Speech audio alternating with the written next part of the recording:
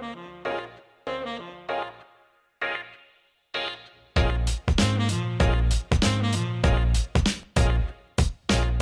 think of the company as kind of a golden baton, that the seller has had this company often for many years and cares a lot about it. And we need to find some way to transfer that baton from the current owner to a new owner without it hitting the floor.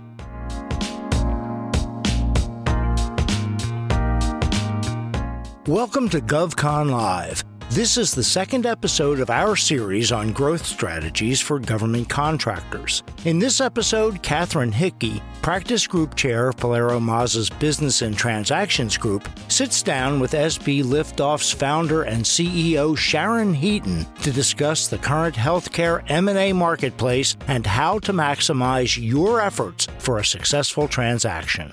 Before we join the discussion, we have a little business to handle. This podcast is for informational purposes only. We're not rendering legal advice. Your unique facts and circumstances could change the advice that would apply, and the rapidly changing nature of the law may cause the information in this podcast to become outdated. Let's get started. My name is Catherine Hickey. I am a partner in the Business and Corporate Group at Polairo Mazza, and I am joined here today by Sharon Heaton, CEO of SB Liftoff, a business advisory firm and transaction advisory firm that works with small businesses. Sharon and I have worked together on many transactions. Hi, Sharon. Hi, Catherine. It's a pleasure to work with you again. As always. And today we wanted to talk about M&A, which both of us do day in, day out, and specifically M&A involving healthcare companies. As with most highly regulated industries, healthcare presents its own particular unique challenges in the buying and selling of assets and the buying and selling of companies. We're going to give an overview of, the M&A process in general and try to really focus on things that are specifically important when you are going through an acquisition that involves a healthcare company. So just very briefly to get started, just a little bit more background. Sharon and I both work with small businesses of all shapes and sizes at all stages of their life cycle, helping them with growth or with exit or acquisition opportunities. My practice focuses on general corporate work as well as transactional work. So we help get companies organized, we help with financings, we help with day-to-day operational issues as a company grows, and then we also help when they look to exit. We also do a lot of representation of buyers in the market who are looking to grow by acquisition, or they might be, an investment firm that has acquisition as its growth strategy. I do a lot of representation in highly regulated markets, including government contracting, as I know Sharon knows that space very well, and a lot of work with healthcare companies. So very familiar with sort of the operational day-to-day challenges faced by making sure that you stay within the boundaries of the regulatory landscape, and then also translating that regulatory landscape into, well, how do we structure a deal and make sure that we make everything run smoothly through that process. So that's my background and what I bring to the table here today. Sharon, do you want to take just a minute to give a little background on yourself? Certainly. My name is Sharon Heaton. I am the CEO of SB Liftoff. SB Liftoff is an M&A advisory firm, which is a fancy way of saying that we help people buy and sell their companies. As Catherine says, we work in the part of the market that's about 10, 15 million in revenue up to about 150 million in revenue. Where Catherine works on all parts of the life cycle, SB Liftoff is really involved primarily in the transfer, although we do work with companies for quite a number of years before they actually get ready to do that transfer. We work with both buyers and sellers, although most of our work is done on the sell side. What I find so interesting, and I'm delighted to be doing it with Catherine, is that there's a basic structure for how these deals get done and the kinds of issues that come up. In a highly regulated industry such as healthcare, the issues are only magnified. And so the kinds of things that Catherine and I are going to be talking about today are absolutely the things that need to be done really before you go to market, because otherwise it could actually blow up later in the process, and that's unpleasant for everyone. So I'm delighted to be doing this today with Catherine. Let's get started. That sounds great. And yeah, just to echo something that Sharon mentioned, we often find that clients are surprised by how long it takes to get your company ready to sell. So Sharon mentioned that she works with companies for several years getting ready to go to market, and that is pretty much the standard. And frankly, it's definitely best practices if you want to make sure that you can maximize your value and make sure that you have a successful transition. So anybody out there who might be thinking, I might be thinking about selling in the next 3 to 5 years, the time to start talking to advisors would be now. So an agenda to set the stage for today, we are going to talk through first an overview of the process for the sale of a business. And Sharon's going to walk us through soup to nuts. What does that look like? Then we're going to get into some considerations for deal structure. How do we put a deal together? And what specific things might come up in structuring a healthcare acquisition that may not be something that would be of concern in just a general commercial deal. We'll talk about different options and features that we see for purchase price consideration, how those are structured, and again, some particular things to keep in mind in healthcare acquisitions. And then we'll focus on the diligence process and items that a buyer would want to focus on when diligencing a target company that is in the healthcare world, as well as things that a seller would want to be aware of as likely points of concern and potential areas of risk when you go to sell your company if you are a healthcare company. And then finally, we'll touch on, for healthcare companies specifically, what are the implications if you undergo a change in ownership? What types of things do you need to make sure you address either pre-closing or post-closing to make sure that there's no interruption to your operations? So that's an overview. We have a lot of content, but we'll try to get through as much as we can. Well, let me start on this one, because what I'm going to do is try and put context around the details that Catherine's going to be talking about in a few minutes. The sale of a company, whether it is a healthcare company or something else, has some basic blocking and tackling that's kind of consistent regardless of the industry. So it's worth talking about that. So there's really a 3-part process to selling your company. The first part is preparation. And I've got to tell you, that is the foundation of the entire process. If you don't do that preparation right, you're going to have problems throughout the rest of the process, and hopefully it will end up being a successful transaction. But this is where a lot of the mistakes get made that cause transactions to blow up in the later stages. Now, Catherine and I both mentioned the time period to take your company to market. I talk to a lot of business owners who might say, I'm not ready to bring my company to market today, but I am in 5 years. So I stop and say, well, what's going to be different in 5 years than today? They say, well, I'll be bigger, I'll have better EBITDA, I'll have whatever it might be. Great. What are you going to do today to make sure that in 5 years, that's the result that you have? Doing exactly the same thing and expecting to have a different result is probably not a good plan. So that preparation can really begin years in advance. We certainly have people that come to us 2 or 3 months before they want to put their company on the market. And there's a lot that we can do in that time period. But if there's any kind of restating of the financials or, some cleanup, that might be a little bit more challenging if you're still in that same fiscal year. So it's worth kind of checking in with somebody like Catherine or I when you're in the stage where you're saying, not now, but I might want to get there in 3 years from now, or 5 years from now, whatever it might be. So I'm going to talk about the circumstance where somebody has come into my office or Catherine's office and says, I have had this company for a lot of years, love what I'm doing, but I want to retire, or I want to go off and travel, or whatever it is I want to do. How do I bring my company to market? And there's this 3 stages. And the first is the preparation. And the preparation is incredibly important. We'll talk about that a little bit more. And that's where our team comes in and does due diligence on the seller. Now, the seller is our client, and we'd like to think that our clients are all perfect and wonderful, but our experience is that every company, no matter how strong it is, has some strengths, but has some challenges as well. And we strongly believe at SP Liftoff that it is far better to be honest about what those challenges are. Because if you're honest and create partnership between the buyer and the seller, you're creating a foundation for that transaction to be successful in the long term. So knowing what are your challenges are incredibly important, and that's where phase 1 comes in. Phase 2 is kind of when you start talking to people in the market. That's when you're going to market, and we'll talk about that in more detail. And the third is closing. And the closing is really from the time that you have a letter of intent until you actually close the transaction. So depending upon how long each of those stages last, it could go from anywhere from 6 months from the time that you begin a process until it could be 9 or more months, depending upon the status of your company.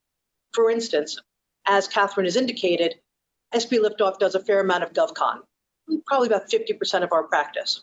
Now in GovCon, as in commercial companies, there's a lot of issues about, do you have repeat customers, and what does your backlog look like, and what is the recurring revenue situation in your company? One of the interesting things is that there are times when I've said to GovCon companies or other, tell me about your 10 largest clients, and I get an email 5 minutes later saying, here's who they are, and here's what they've been on the last several years, et cetera. And I've had others who basically said, let me take a picture of the whiteboard in my office, and we'll send that to you, and that's the best that we have.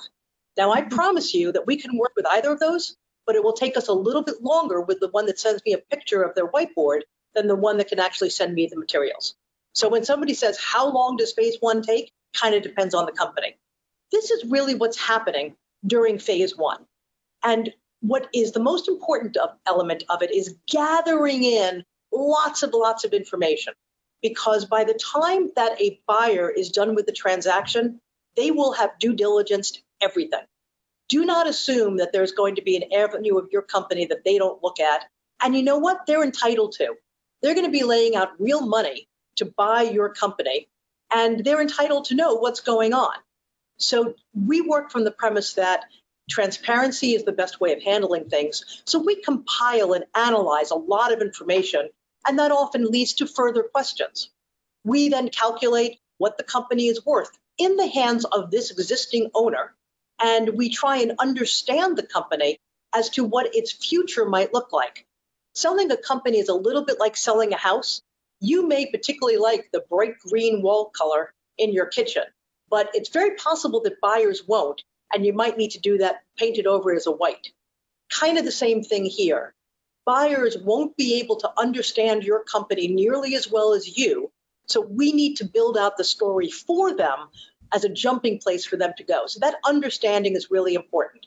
Get back to analyzing what are all the various things going on, and then we develop a metric-based growth story for that company, because again, a buyer is putting real money on the table and cares a lot about not only getting their money back, but this being a positive investment.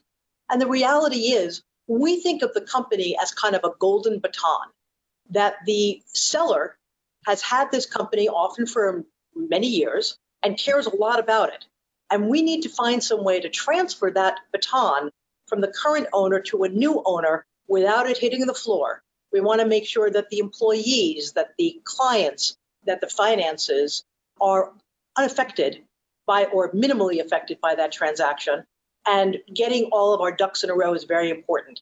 This stage of preparation is where so much of what Catherine's going to talk about in the next few minutes comes into play. In phase two, what we're really doing is phase one is all kind of looking inside, looking at the company, us working with them. We work with lawyers and accountants to make sure that we have a full understanding of what's going on. Phase two begins when we start talking to third parties. Now, SB Liftoff has a lot of proprietary data of people who are interested to buy companies, but we also do research and we reach out to a wide network of people. And what we're trying to tell them is the story of the company. We get responses from those buyers, and then we provide them with more information. For SB Liftoff, we really want a buyer to truly understand the company and have done some serious due diligence prior to signing a letter of intent. Because if something's going to be a problem, we want to find out as early as possible. I joke with my staff that it's much better to fail early than it is to delay it as long as possible and then have a deal collapse. Much better to kind of find out if it's not going to work because maybe there's a union involved, maybe there is a regulatory issue that is of concern to the buyer. Better to find that out in phase two than in phase three. And this is where, again, so much of the work that Catherine's going to be talking about has to be done, because this is where due diligence is going to come into play. And if buyers find problems that sellers didn't tell them about, it breaks trust. As nervous as a seller is about selling their company, because it's probably their biggest asset, they've been working on it for a long time, As nervous as that seller is, a buyer's even more nervous, because I don't care what level of due diligence the buyer does, the seller will always know more about that company. So if the buyer thinks that the seller's hiding things, it's very hard to get that transaction over the line.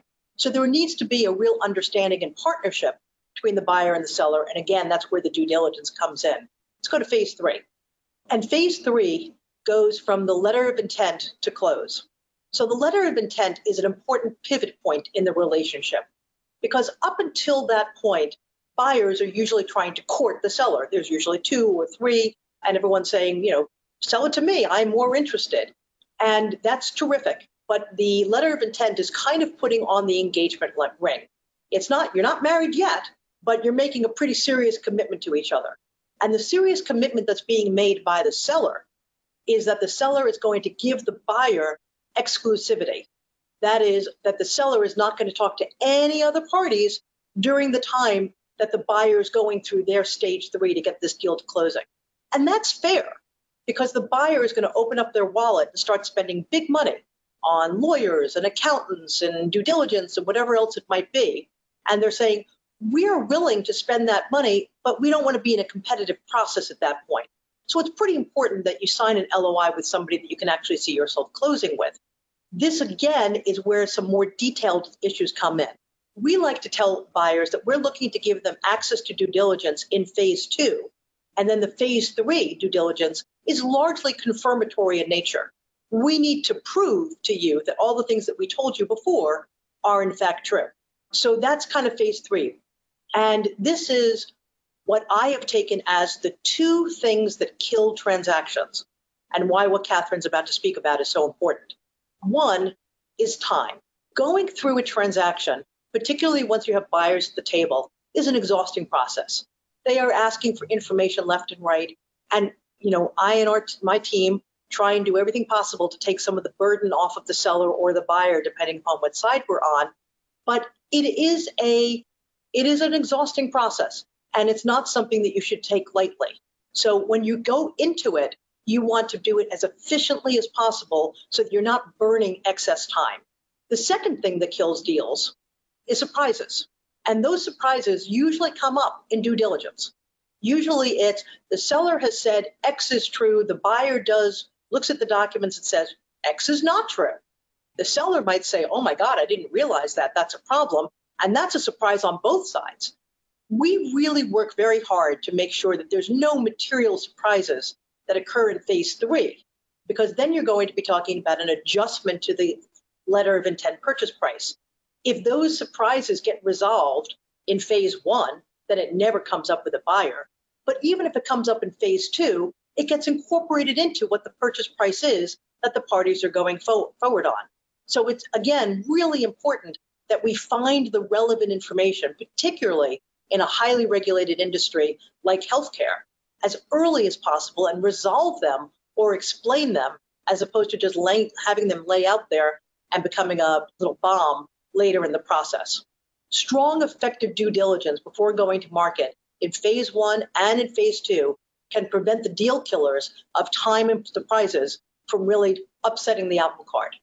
With that, I'd like to turn it back to Catherine to talk about some of the unique issues associated with healthcare companies. Thanks, Sharon. Before I get started, if you are planning to take your company to market, the cost of a transaction can vary widely. It depends on your industry. It depends on the size of your company. It depends on how the deal is structured. In some cases, it depends just on the temperament of the parties on each side and how hard the deal is negotiated. What I typically tell clients as a good placeholder for legal fees in a sale of a company is 1% of the transaction value. It's a really rough estimate, but without knowing anything else, if you need a placeholder and a budget, that's a good ballpark. And Sharon, I don't know if you had anything to add on that. Sure. There's definitely a market for M&A advisors. Catherine's giving a good estimate on the legal side. Here are the various things that a seller has to take into account. One is, if they're using an M&A advisor, and we strongly urge that you do so, obviously, there is a fee associated with that. The way in which SB Liftoff does that is that our money comes largely upon the success of the transaction. So we get a success fee. We also charge monthly fees, very modest in the scheme of things, and we credit those generally against the success fee at closing. So it's not a way of increasing the fee, it's a way of just kind of tertiating it out a little bit. Here are the various costs you need to think about. One is the M&A advisor, 2 is legal, 3 is you're likely to have accounting fees. 2 others that people don't always think about is 1, you're going to be required to leave working capital in the company. And so we need to be talking about working capital early in the process to understand roughly what that is. And then second is when you sell a company, the biggest part of that agreement is usually what's referred to as the reps and warranties. And the reps and warranties are all the things that you're saying about your company. No, we have not lost our license to do business. No, we have not involved in any litigation. The reps and warranties generally get backed up by some type of escrow account, because if in fact the buyer incurs a cost as a result of one of those reps and warranties being inaccurate, they want to be able to get money to resolve that issue without having to go back to the seller and take it out of their pocket. So there's usually some amount of the purchase price put in an escrow for a limited period of time, 12 months, 18 months, 24 months, depending upon the transaction. So those are the various costs. By far, the biggest cost I haven't even mentioned yet is taxes. You're going to pay taxes, and so just have to recognize that's going to come in. Please be aware that your purchase price is not going to be the amount that you put in your pocket at the end of the day. Catherine? Great transition into our next subject, which is deal structure. One of the biggest drivers in structuring a transaction is tax efficiency. That doesn't change depending on your industry. Parties are always interested in figuring out the most tax efficient way to structure a deal.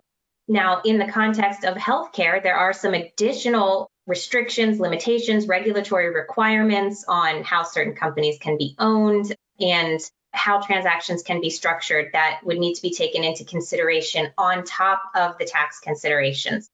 One of the considerations that comes up, and this is dependent on the jurisdiction where a company is formed, is something called the corporate practice of medicine.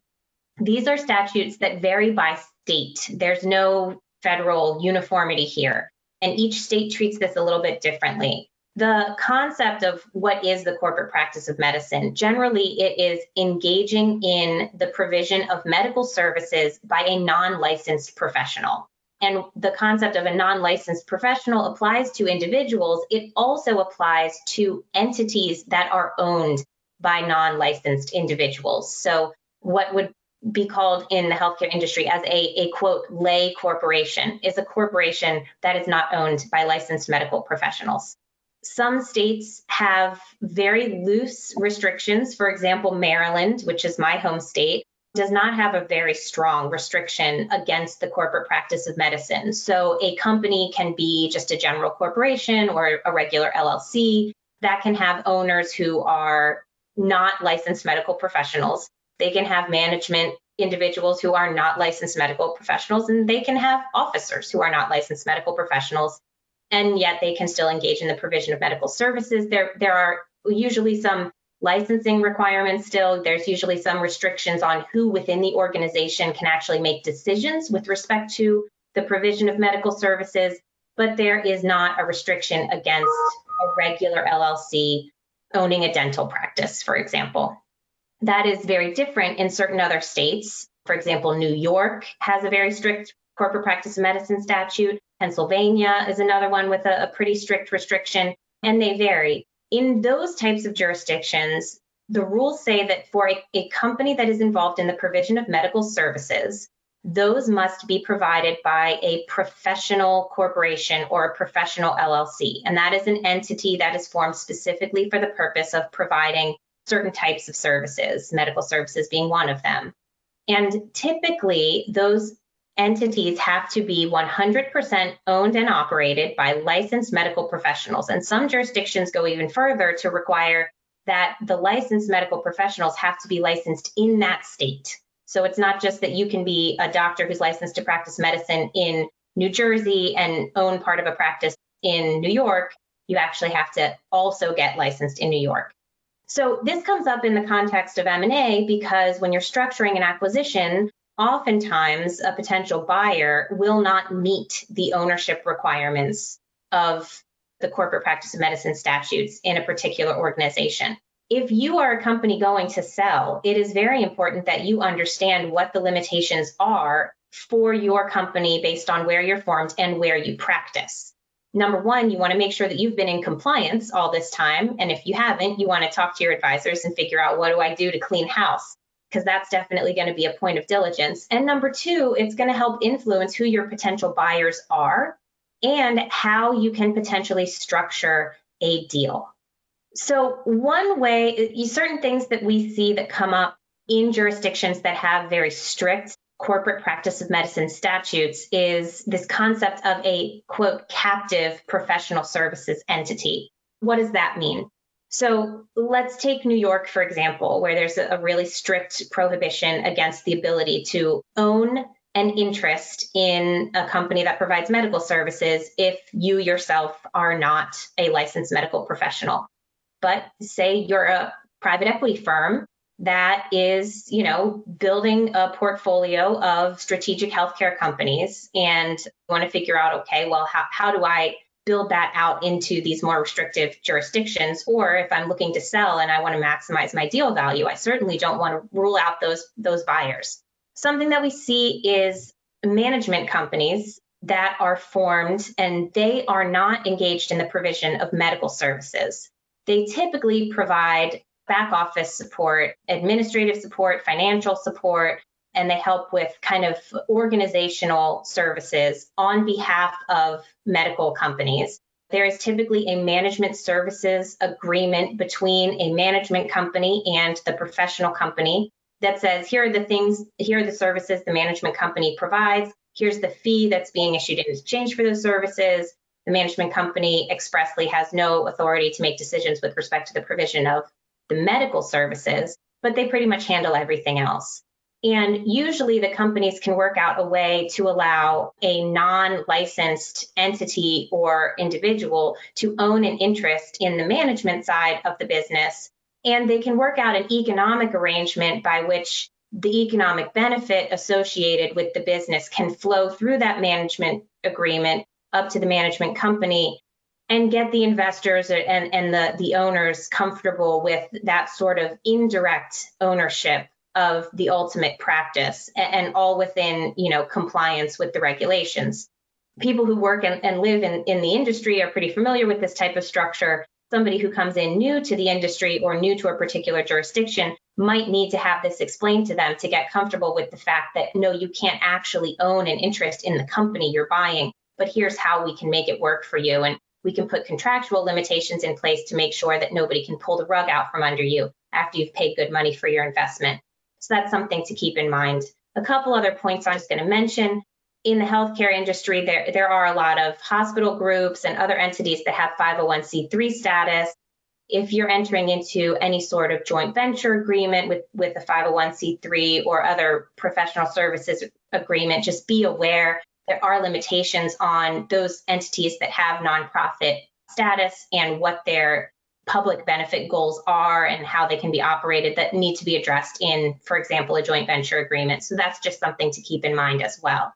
Okay, so moving on to another structuring consideration, purchase price consideration. What are some different components and how can we put together the package of what a seller might expect to receive when they sell their business? In general, there are a few buckets that consideration can fall into. And in most transactions, and Sharon, I think you would agree, it's very rare that we see an all cash transaction. Do you agree with that? Absolutely. Right. Usually there's going to be some cash component of what the sellers are going to walk away with at closing. And then in addition to that, we often see some other features of consideration that all achieve different purposes. One type is rollover equity, where the sellers, in addition to whatever cash purchase price they get, would also receive an equity ownership in either the company they're selling or in the buyer entity. And that is going to be part of what they are going to receive as consideration and would continue to hold pretty much indefinitely into the future. Another feature is an earnout. This is where there is going to be potential additional cash paid to the sellers in the future, and it is contingent upon the achievement of certain performance goals for the target company. And that can be based on EBITDA, it can be based on revenues, it can be based on particular contract captures. Earnouts are usually highly specific to the target company and what its growth goals are. And they're usually targeted at, things that are anticipated to happen in the 1 to 5 years post-closing. And even 5 years is kind of a long earnout period. Usually I would say 3. So again, those are usually future payments that are contingent upon the achievement of certain milestones. And then finally, there are often holdback and escrow features, and Sharon touched on this. Those are usually there for buyer protection. So either the buyer would hold back a portion of the purchase price, which is simpler but less protective for the sellers, or they would escrow a portion of the purchase price, which is more protective for the sellers because you know that the cash is there. And that the holdback or the escrow would be there for the buyer to access if it has a claim for indemnification or anything that comes up after closing that is really losses resulting from issues created by the sellers prior to closing. If they have a claim, they would exercise those claims against the holdback or the escrow.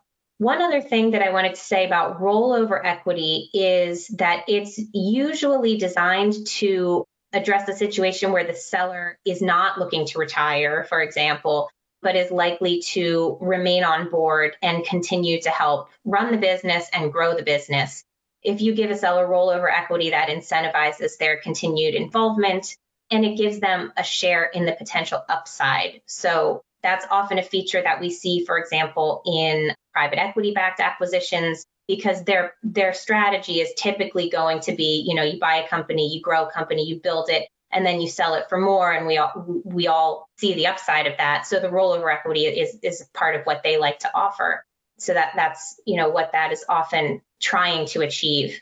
Each of these items has a little bit of a nuance when it comes to how it works in the context of a healthcare acquisition.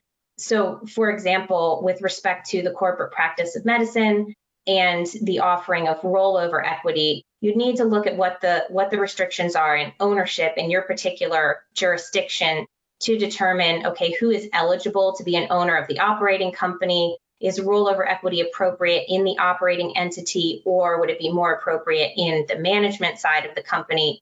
So the overall structure is going to dictate where the rollover equity makes the most sense to sit. And then another thing to think about with respect to these types of common consideration forms is earnouts in particular can be areas of high scrutiny in the acquisition of healthcare companies because, and we'll get into some of the regulatory restraints later, but under anti-kickback laws and under the Stark laws, there are restrictions on an arrangement by which there is an economic incentive given to a potential referrer of medical services by which they would benefit from making referrals to a practice. So the problem with earnouts is that if you have a growth goal like that's based on revenues or EBITDA, and by achieving those goals, you will get earnout payments. And if you have a seller who is a medical provider, or even if they're not a medical provider, if they are a referrer of medical services and they have the opportunity to make referrals to the company that would help the company achieve higher revenues and thus pay earnouts back to the referrer, that circle there is going to be problematic under the anti-kickback regulations. And so one of the key things to keep in mind is just try not to structure earnouts that are going to create a direct incentive for referrals. You can tie them to other milestones, but it's just something you really need to be aware of because those statutes come with really hefty penalties. If I could say something you don't mind, every seller wants cash at closing and completely understand that. The reality is, as I mentioned before, the buyer is probably more nervous about the acquisition than the seller is, and the seller is very nervous. So one of the things that the buyer is looking for is signals from the seller that the seller wants to basically leave their keys on the table and walk out and have nothing to do with the company going forward. So I've been finding that there's been more and more interest in some level of rollover equity, in part to keep the seller at the table and having some level of interest in the future benefit of the company. Now, on one hand, sellers get very frustrated with that and say, I don't have any control. Why should I have 5 or 10% equity of something I no longer control? Completely understand that. In contrast, the buyer's perspective is, I'm spending the money for the 80% of this company or the 90%. I'd like to make sure that you have a vested interest in making sure that the employees stay, that the mood remains positive, and all those kinds of issues. So it is something that frequently comes up in terms of rollover equity. And earnouts are something that is very important in healthcare and otherwise, because our philosophy is that the buyer should pay for the value of the company at closing, but sellers are often planting seeds in the ground and not all of which have sprouted. And the seller said, but look at what might happen. That could be a lot of value. And an earnout can be structured so that if in fact those seeds sprout into trees, there's a sharing of that benefit between the buyer and the seller. But if in fact those seeds turn into nothing, then the buyer hasn't paid for that. So that there's some reasons to do earnouts. Now, earnouts have a very bad reputation. And one of the things that we do is that we try and have very objective standards upon which that earnout is going to be triggered. We don't like doing it on something like EBITDA, because if the buyer were to bring in a $400,000 CFO, you've just hurt the EBITDA for the seller. You can't really do it that way. You can do it by revenue. You can do it by gross margin. You can do it by some other kind of tangible things. You got a contract, you didn't get a contract. But earnouts are very important, highly problematic, and need to be carefully thought through. And Catherine's point about the earnouts, particularly in the healthcare industry, is really important. And that's the kind of thing that should be thought about with your attorneys in phase one before you go to the market, so that you have a realistic expectation of what the values might be. In regard to that, what do you do about determining the value of a company that is a healthcare R&D company, but really doesn't have any revenue? In most circumstances, in most industries, those companies become available for a venture capital play, but not so much the normal purchase and sale process, because the normal process counts upon looking at your earnings and looking at your revenue. What a company, a healthcare company that has R&D with no revenue is basically a moonshot. It could be phenomenal, or it could, in fact, turn to nothing. The reality is the healthcare industry has its own infrastructure for dealing with these kinds of companies. So those companies are very sellable in healthcare, and you've got to be very focused on who would benefit from that research to figure out the appropriate buyer. So again, a phase one issue. If you're a company that's R&D, no revenue, clearly you need to be thinking about in phase one, how would you structure that transaction and who the appropriate buyer pool would be, because it will be different than if you have revenue and profits. I'm sorry, Catherine, go ahead. No, I completely agree. I think that's a great point with respect to the R&D firms. I might have already talked about this, but just going back to earnouts, the goal of them, again, as I think Sharon mentioned, can often be to help bridge a perceived gap in company value between the buyers and the sellers. The sellers think that their company is worth $40 million, and the buyer says, I've looked at your financials, I've looked at your backlog, I just don't see it, and maybe there's like a $5 million gap. So often you'll see the buyer will say, hey, we'll put that $5 million into an earnout. If it turns out that in fact you do hit those projections, you are worth as much as you think you are, you'll get the benefit of that, but we don't have to pay for it up front. So that's often the purpose. And then again, as I mentioned, pay very close attention to structure and consult with healthcare experts to make sure that you're not running afoul of anti-kickback regulations. Okay, so a little bit about financing arrangements with respect to the acquisition of a company. In most cases, not all, but in most, there's going to be some sort of senior debt that is backing the acquisition of a company. And the senior lender is going to take security interests in the assets that are being acquired. So, for example, the buyer is getting a loan to help finance the purchase of a company. That loan is going to be backed by a lien on all assets of the target company. And so here, when you're dealing with a healthcare company, some of the assets are treated a little uniquely under the commercial codes and how you actually can use them as collateral. For example, healthcare insurance receivables, which is an interest or a claim under an insurance policy, a right to receive payment for the provision of healthcare goods or services. That is treated very uniquely under commercial codes. And so senior lenders I really bring this up. I don't want to get too much in the weeds on it, but just be aware if you have healthcare insurance receivables as assets, those are going to be subject to particular scrutiny from the senior lender. So that's going to create potential sources of delay. They're going to want to make sure that they understand how your accounts are set up and how they can get as close to a perfected security interest as they can. Usually banks perfect security interest by taking possession of accounts, and that's not always possible with respect to certain healthcare payable accounts. So just be aware that this could be a point of focus and something that you're going to have to work with the buyer's lender to make sure that they get comfortable in order to finance the deal. I'm going to talk a little bit in a little more detail about what the Anti-Assignment Act is. This is with respect to payments that are made to a medical provider under Medicare or Medicaid. There's a prohibition against assignment of government payables. So if you're getting payments for Medicare or Medicaid, that is a payment from the government. And the provisions require that payments to providers, again, this gets back to the issue of security interests, because you're not technically permitted to assign an interest in a government payable. So this is, again, banks are familiar with this, and banks that finance healthcare acquisitions kind of or frankly, banks that provide lines of credit to healthcare companies understand the limitations of what they can and cannot do with respect to accounts that might have government payables involved. But it's just something to be aware of and understand that you're going to have to work with the bank to make sure that the financing is all buttoned down before you can close the deal. Okay, we can talk a little bit about diligence, and a lot of this we've already talked about. So we can get into what are some issues that are likely to come up in diligence of a healthcare company. One is licensing requirements, understanding based on your operations and where you're based, what licenses are you required to have? Do you have them and are they current? That's part of the sell side preparation. And then for buyers, once you take over ownership, are any of the licenses going to be affected by the acquisition? If there's a change in ownership, do we have to update it? Do we have to get a new license? If it's an asset acquisition, you probably do have to get a new license because usually licenses are non-transferable. So those are going to be things that you're going to need to make sure are fully teed up to transition smoothly at closing, because obviously having licensures lapse is going to significantly impact the transition and the ability to maintain uninterrupted operations.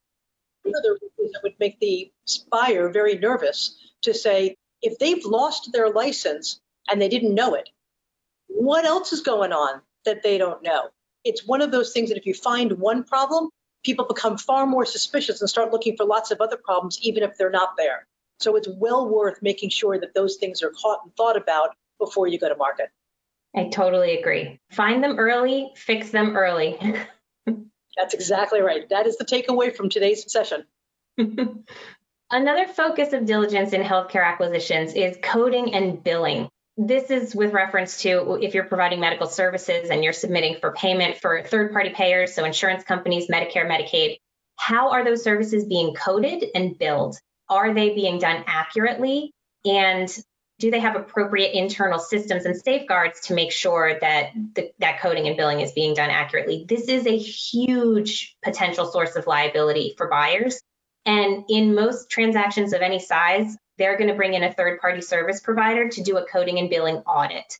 Because if they need to know that your practices are buttoned up, because there are significant successor liability issues, and that means that the buyer of a company would have full liability, even if it wasn't done on their watch, for issues of overpayment, because the actual obligation to correct overpayments starts running from the date of discovery. So if a buyer buys the company and 3 months later finds out that there are millions of dollars of overpayments on its books, that's the buyer's obligation to make sure that they make those payments correct.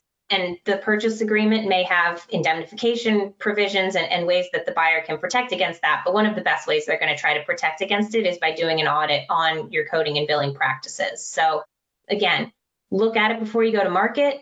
Make sure that you have good systems. Make sure that you've identified any potential issues and tried to rectify them. And to the extent there are any issues, definitely disclose that early in the diligence process and make sure that the buyer understands that you understand any potential issues. Again, this all goes towards that building of trust and making sure that everybody knows we're not trying to hide the ball, we're just trying to get it right.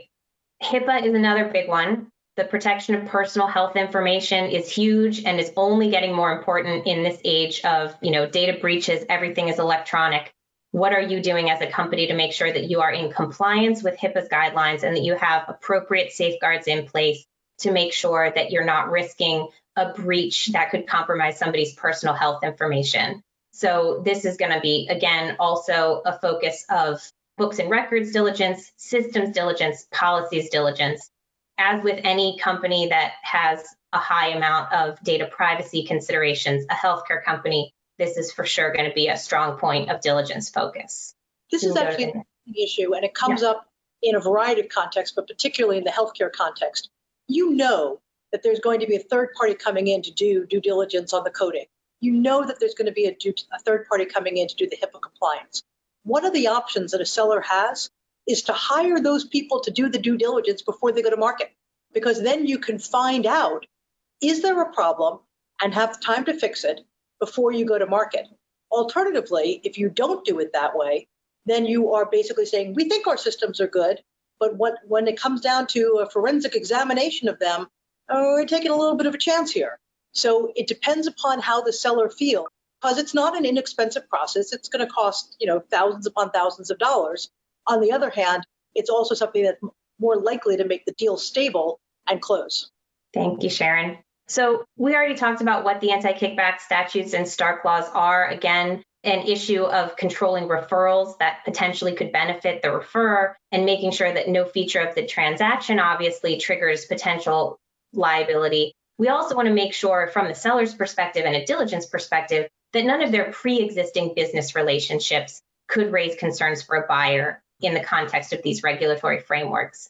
This is, again, going to be a focus of diligence. So make sure that you understand the restrictions and that you consult with your advisors before going to market so that they can tell you if there's anything likely to be flagged and what you might need to do to fix that. So this isn't healthcare specific, but it is very timely. We wanted to mention that currently in any M&A transaction going on right now, there's very likely to be a feature related to COVID-19 related funding under the Paycheck Protection Program or potentially an economic injury disaster loan. And this is going to be a high focus of any transaction because of, potential loan forgiveness for PPP loans. The buyer wants to make sure that if there's an issue with that loan, that they're not inheriting the obligation to repay it. And there are certain steps you need to go through with your lender and with the SBA potentially to be able to undergo a change in ownership transaction while a loan is outstanding. So again, just be aware that this is a special diligence item that is very timely right now because of the COVID-19 relief. And often these items create additional lead time because it can be slow if you have to deal with the SBA and the lender. So just identify that early, make the buyer aware, make your advisors aware so they can start figuring out what they need to do to get that teed up for closing. False Claims Act compliance. This is relevant for a lot of healthcare companies, even if you don't think of yourself as a government contractor, if you're not engaged in the world of public procurement per se, but if you're receiving payments through Medicare and Medicaid, you are receiving payments from the government. And those are the situations that can potentially lead to liability under the False Claims Act if there have been false statements made to the government for purposes of receiving payment from the government. So for example, billing and coding issues, if they are severe and if there's evidence of reckless disregard for the rules or an intent to defraud, can trigger liability under the False Claims Act, which has very significant penalties associated with it. So again, this just kind of reinforces why these are such a high focus of diligence because there is such a significant penalty associated with any violation. In terms of transactions structured as an equity acquisition, some things to keep in mind that could result from a change in ownership of the company. Again, look at your licenses, figure out if you change owners, what do you have to do to keep those current and active? The payer contracts might include certain anti-assignment or change in control provisions that require the third-party consent to the change in control. And so you need to identify those early and often. Sometimes third-party payers can be really aggressive in enforcing those provisions and trying to extract a pound of flesh in association with approving any transaction. So just understand that might be an extra negotiation, and you want to make sure that you get ahead of that early so that it doesn't hold up the closing. For Medicare changes in ownership, keep in mind that in order to make sure you don't interrupt payment under Medicare, the new owners have to submit a CMS Form 855A and other documentation that's required for approval of the change in ownership. Even if, because of the threshold of percentage changes, it might not trigger a change in ownership under Medicare, even if it doesn't, the target company does have to report a change in ownership as a change in their Medicare information within 90 days following closing. So just make sure that that's on the list. Any issues there, again, could interrupt payment, which you certainly want to avoid as much as possible. And then this is, I think, the last point we were going to address, which is for a change in ownership, how does this impact the provider agreement? The target company has two options. The buyer can accept assignment of the target company's provider agreement, which means that the new owner inherits all of the obligations and historical liabilities under the provider agreement. So that obviously provides a little bit of additional risk, but it's a much more streamlined way of making sure that that transition happens smoothly. So sometimes you'll see parties be willing to assume that risk and maybe try to address it under indemnification provisions in the purchase agreement to make sure that they don't interrupt the transition by accepting assignment of the provider agreement. Alternatively, a buyer can say, we don't have full confidence that the liability here is going to be manageable, so we're not going to assume your provider agreement. In that case, though, the buyer does need to apply for a new provider agreement under Medicare, under the new ownership, and the new owner won't be allowed to bill until that new provider agreement is registered. So it's a higher likelihood that it's going to impact the transition and potentially interrupt payment. And this is just another reason, going back full circle, to why the diligence process is important. Again, the more comfort a buyer has with the target company, the more likely they would be inclined to say, we understand what's there. You've run a clean company. We're comfortable assuming your provider agreement. It's in everyone's best interest to make sure that we don't interrupt that. And again, if you have an earn-out, if you have deferred consideration, any smoother transition is going to increase your odds of achieving that earn-out. So in this way, the buyer and the seller's interests are largely aligned. And it all comes down to cooperation, getting ahead of things, understanding your company. Those are the ways that you avoid those deal killers Sharon mentioned, of surprises and delays, and hopefully get to a successful closing. Thank you for listening. This podcast is a Polaro Mazza production, and music credits go to bensound.com. Please subscribe to hear more on Apple Podcasts, Spotify, or wherever you find your podcasts.